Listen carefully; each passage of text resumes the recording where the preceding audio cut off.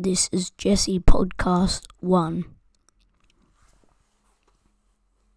It was almost inevitable that I'd ended up serving in the army.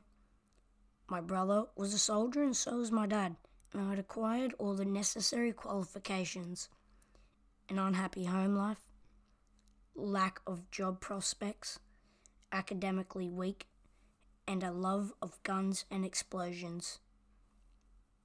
My childhood was pretty miserable, probably because my parents split up when I was 5 and my mum remarried another soldier, a violent Scottish tosser who took a great deal of pleasure meting out his aggression on me and my mum.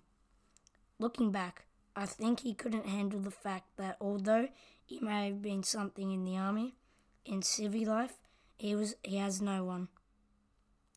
After he left the army, we moved out of our service house and into a 1960s council estate in Telford called Woodside.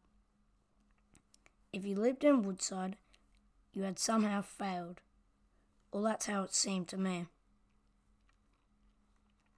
I think he resented having to provide for a wife and 3 children who weren't his own.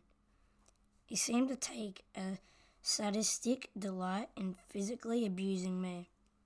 Like most kids, I was a bit of a handful, and if I was too naughty, I got sent to my room, where I would have to sit and wait for the inevitable beating.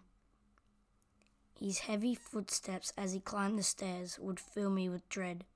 He would enter my bedroom and say nothing, not a word, and then he'd lash out with a slap across the face. I'd fall to the floor, too scared to get back up, and wait for him to leave the room. Later, when the dust had settled, he'd gone to the pub. I'd come downstairs to get a cuddle from my mum. I adored her, but I think she was probably scared of him as well.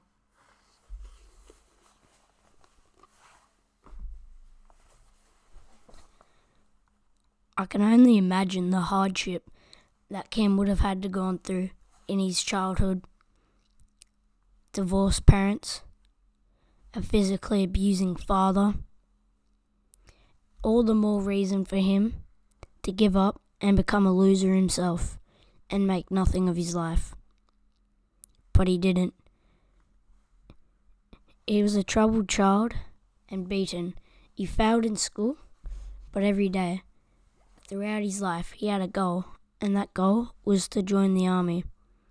And he was great in the army. He eventually in the army was awarded the George Cross.